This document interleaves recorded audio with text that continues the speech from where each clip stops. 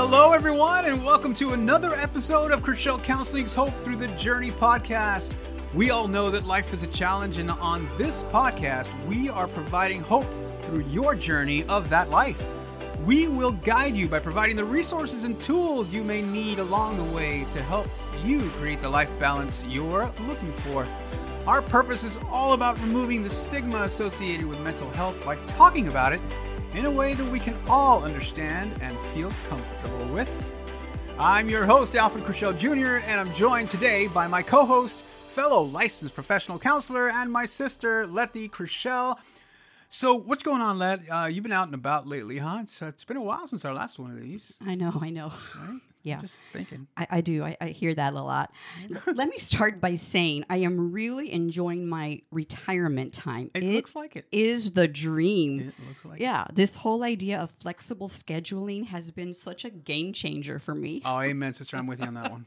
Of course, along with that, the downside is you miss out on the daily interactions. And if you're fortunate enough to work with your friends, you go from seeing them on a daily to, well, it does take effort. So true. Yeah. That's true. You know, and after our last podcast about values, I've really tried to focus on what's important to me. And one of those values is friendship.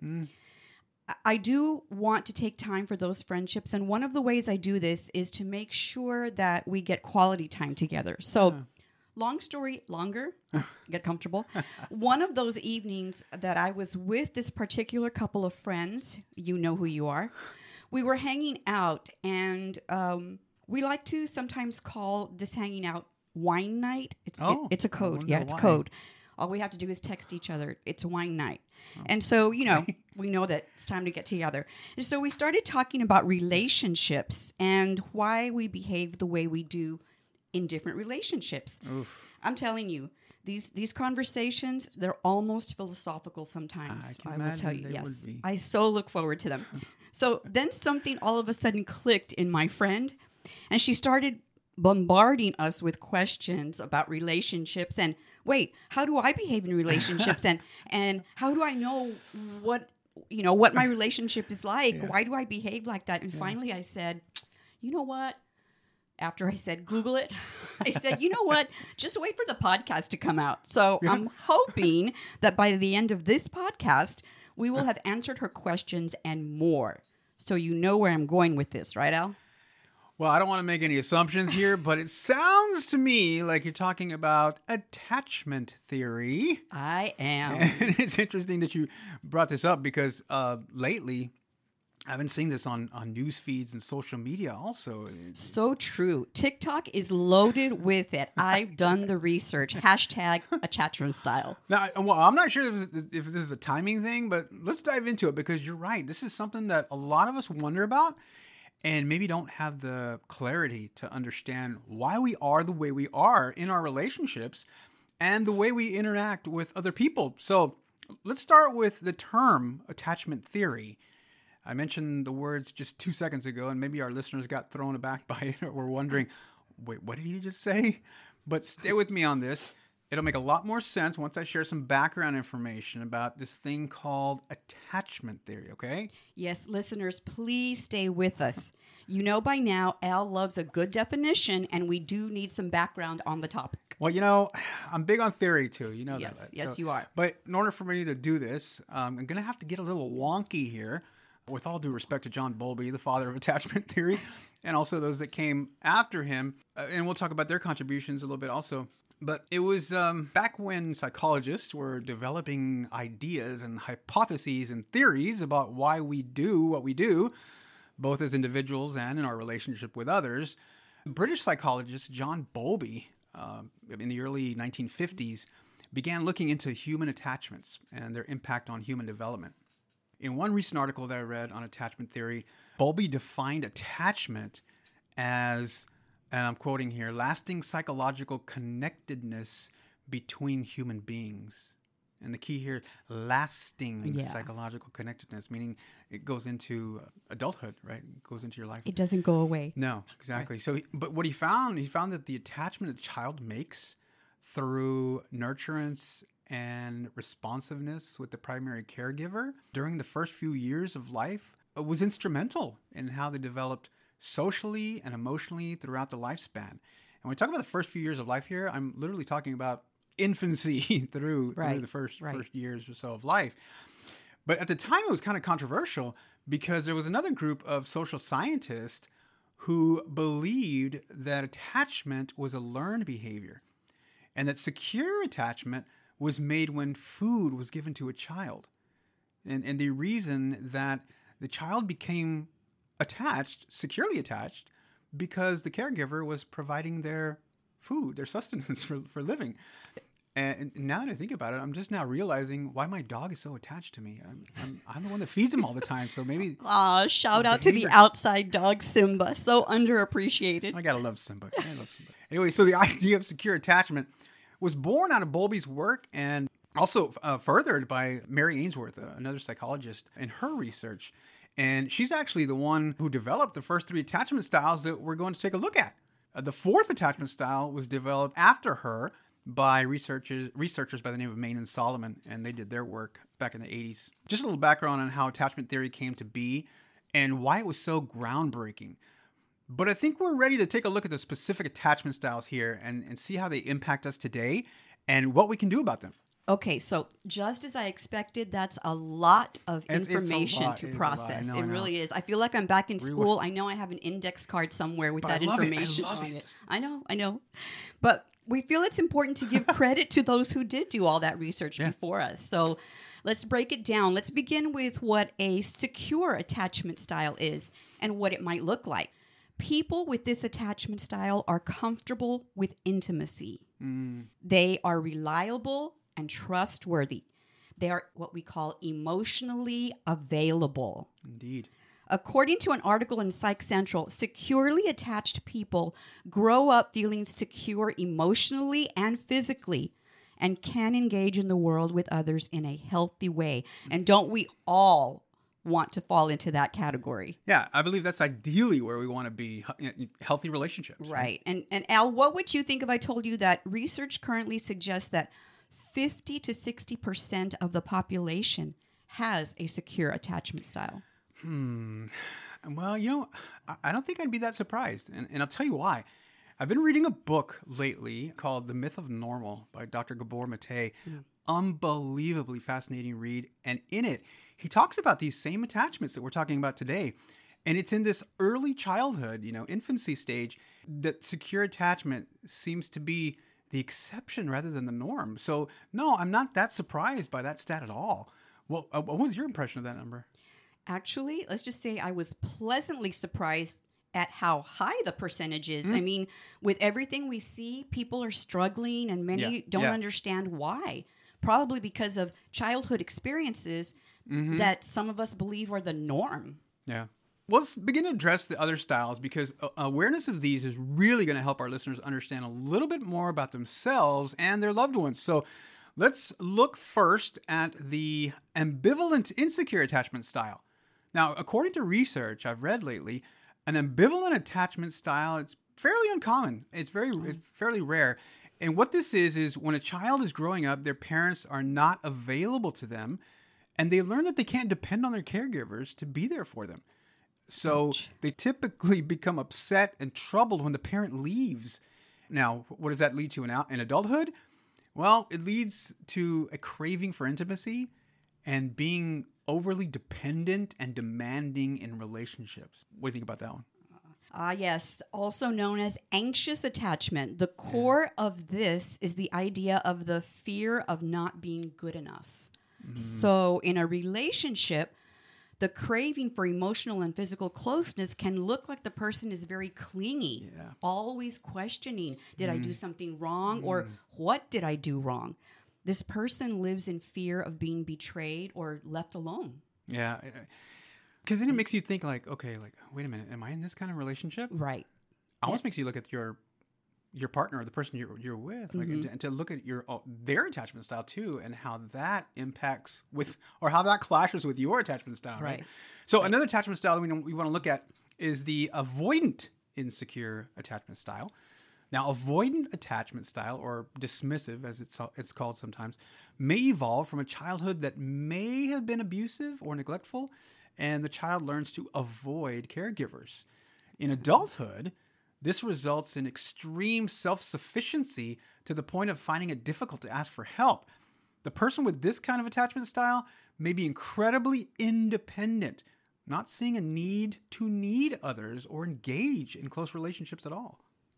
That is, I'm just here like that's so sad when you hear that. It's like they see intimacy as a loss of their independence because they've been so used to taking care of themselves all the time, and they see needing others as a weakness. So what they tend to do, even if they may not realize it, is to find fault in their relationships. They want to be close to others, but they're also busy protecting themselves from being hurt. Yeah. And there's still one more attachment style, and that is the disorganized, insecure, or fearful attachment style. Now, this is when a child receives inconsistent behavior from the caregiver. The child gets confused by the nurturing nature of the caregiver on one hand, but at other times is fearful of the caregiver, creating confusion for the child. Right? So in adulthood, this leads to a desire for close relationships and at the same time, fear of vulnerability. So they may act unpredictably in relationships due to their internal conflict between a desire for intimacy and a fear of it. Yeah. So if that sounds confusing to you, it's because it is. Hence the term disorganized, right? And in all fairness, I think we have all had that disorganized feeling. So we can all understand that. We can relate to it. Yeah. So now that we've talked about the different attachment styles, a question may be, are we stuck in that attachment style? And the immediate response is absolutely not. Yeah. The good news is that even if you identify with an insecure attachment style, research today tells us that we are not cemented into that attachment style for life. Yeah, 100% on that one, Let. Just like you talked about at the outset of the podcast, secure attachment is the goal here. And there is hope through the journey. Did you get that one, Let? I did catch that. Now, did our listeners catch it? Well, rewind it if you didn't. All kidding aside, awareness is critical here so that I know where to go and what to do on my way to a secure attachment style. Yeah, so next question then on everyone's mind now. What is my attachment style? Well, I'm here to tell you there's a way to find out. The first one, I have a couple of them. The first one I found is a short 15-question quiz on verywellmind.com. Now, this quiz measures the feelings associated with the 4 attachment styles. Remember, this is in no way a diagnosis of any kind. Yeah. Okay? Disclaimer. Yeah, exactly. So then I found a website called attachmentproject.com. And that is the quiz that I recommend if you really want to reflect on your relationships and have that awareness. Okay. This one asks you to respond to statements with respect to your caregiver figures, to romantic relationships and close relationships in general. So it's 5 minutes and it's free. Ooh, so better. This one, you take the quiz, and depending on your honest responses, you can identify your attachment style. What I like about this one is that it breaks it down to the different caregivers, and you respond to those statements depending on how you felt with those people in your life. So it's specific with those specific people in your life. Yes. Remember, this is not a right or wrong quiz. It is meant only as a tool. It doesn't define you as a person. It's meant to be used as a guide to better understand ourselves, our interactions, and our behaviors in relationships. And because I wouldn't recommend something to our listeners without trying it first, I did take the quiz. Oh. I did. Good for you, then. Thanks. What do you think, Al? Have you taken the quiz yet? Well, do you want to share what attachment style you? Or is that on the 5th try? No, not really. All right, I'm not going to put you on the spot there, Lex. What do I think? I have not taken the quiz, not yet, but I will. I think it would serve us all well to get that awareness, and taking that quiz is a good way to do that, right? And it's free, so do it. It's worth it, I think.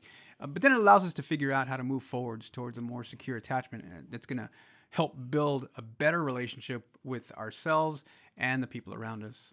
So thank you for that, Let. Yeah. I want to go over just a few ways in which we can move towards that secure attachment. Right, because the other thing I will say is in the readings that we did, it's sometimes we can go in and out of different styles. Again, it depends on who the relationship is with. Right. You know? Okay. Yeah. I can see that. So what some of the things we can do, obviously awareness is the first step, but then we can start to learn better ways to communicate and express ourselves while learning to manage our emotions and relationships. That's a big one too. Definitely. Something else you can do is look at other healthy relationships around you. Maybe couples of people you've seen or whatever, and see how they do it. What kind of healthy boundaries do they use in their interactions with each other? Another thing you can look at is taking care of yourself. Yes, I'm talking about self-care here. There you go. This helps manage stressful situations. Misunderstood. Right? It helps us manage stressful situations and helps put things in perspective for us. Finally, I'll just add in another one here. Start to act opposite from your own attachment style. Of course, after you've taken the quiz and you found out what your attachment style is, you need to start to act opposite. So if, for example, you have an anxious style, try taking small steps to become more independent. And if you have an avoidance style, try letting down your guard and initiating intimacy, for example. So just some ways in which to do that. Yeah, and you know what? Also think of these as shifts in your beliefs. Again, we go back to core beliefs. What do we believe of ourselves? You know, so a shift to realizing that you are good enough, a shift to learning to associate love with feeling calm. Yeah. Instead of associating anxiousness, with love. It's feeling calm with love. A shift in your belief that sharing experiences and closeness can bring happiness. Again, studies show us that having a secure attachment style leads to greater happiness and satisfaction in relationships. And who doesn't want that? I'm in. I'm absolutely in.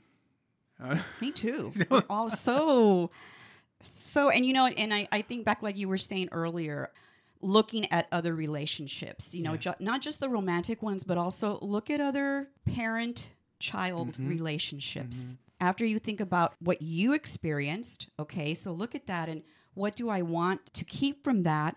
What do I want to learn? In any sibling relationships, all relationships. Good stuff. Attachment styles. What's yours? Well, that's going to do it for today, lad. That's going to do it for the episode. We hope, everyone, we hope you learned something about your attachment style and how it has impacted your life and what you can do about it. If you enjoyed the show and liked what you heard, share it with your friends, post it to social media, forward the link to your colleagues at work, anything you can do to help us spread the importance of mental health. And to ensure you don't miss a single episode of the podcast, hit the subscribe button on your favorite podcast platform. Remember, too, you can sign up for our blog to get more from Chriselle Counseling. So much information on that blog. Come on, people. I gotta love it. Just enter Chriselle Counseling on your favorite search engine or go directly to our website, www.ChrixelleCounseling.com. That's CRIXELL counseling.com, and become one of our loyal subscribers today. If you're trying to find us on social media, you can follow me on Instagram account. My Instagram account, ChrixelleJr.Alfred. Where can the audience follow you on social media? They can find me on Instagram at Anna Chriselle. So once again, thank you for taking time to listen to our podcast. Remember, practice makes permanent. Life is a journey, everyone. Thank you for allowing us to share a little piece of our life with you. Remember, you're not alone. We're in this together. We got this. Talk soon. Goodbye.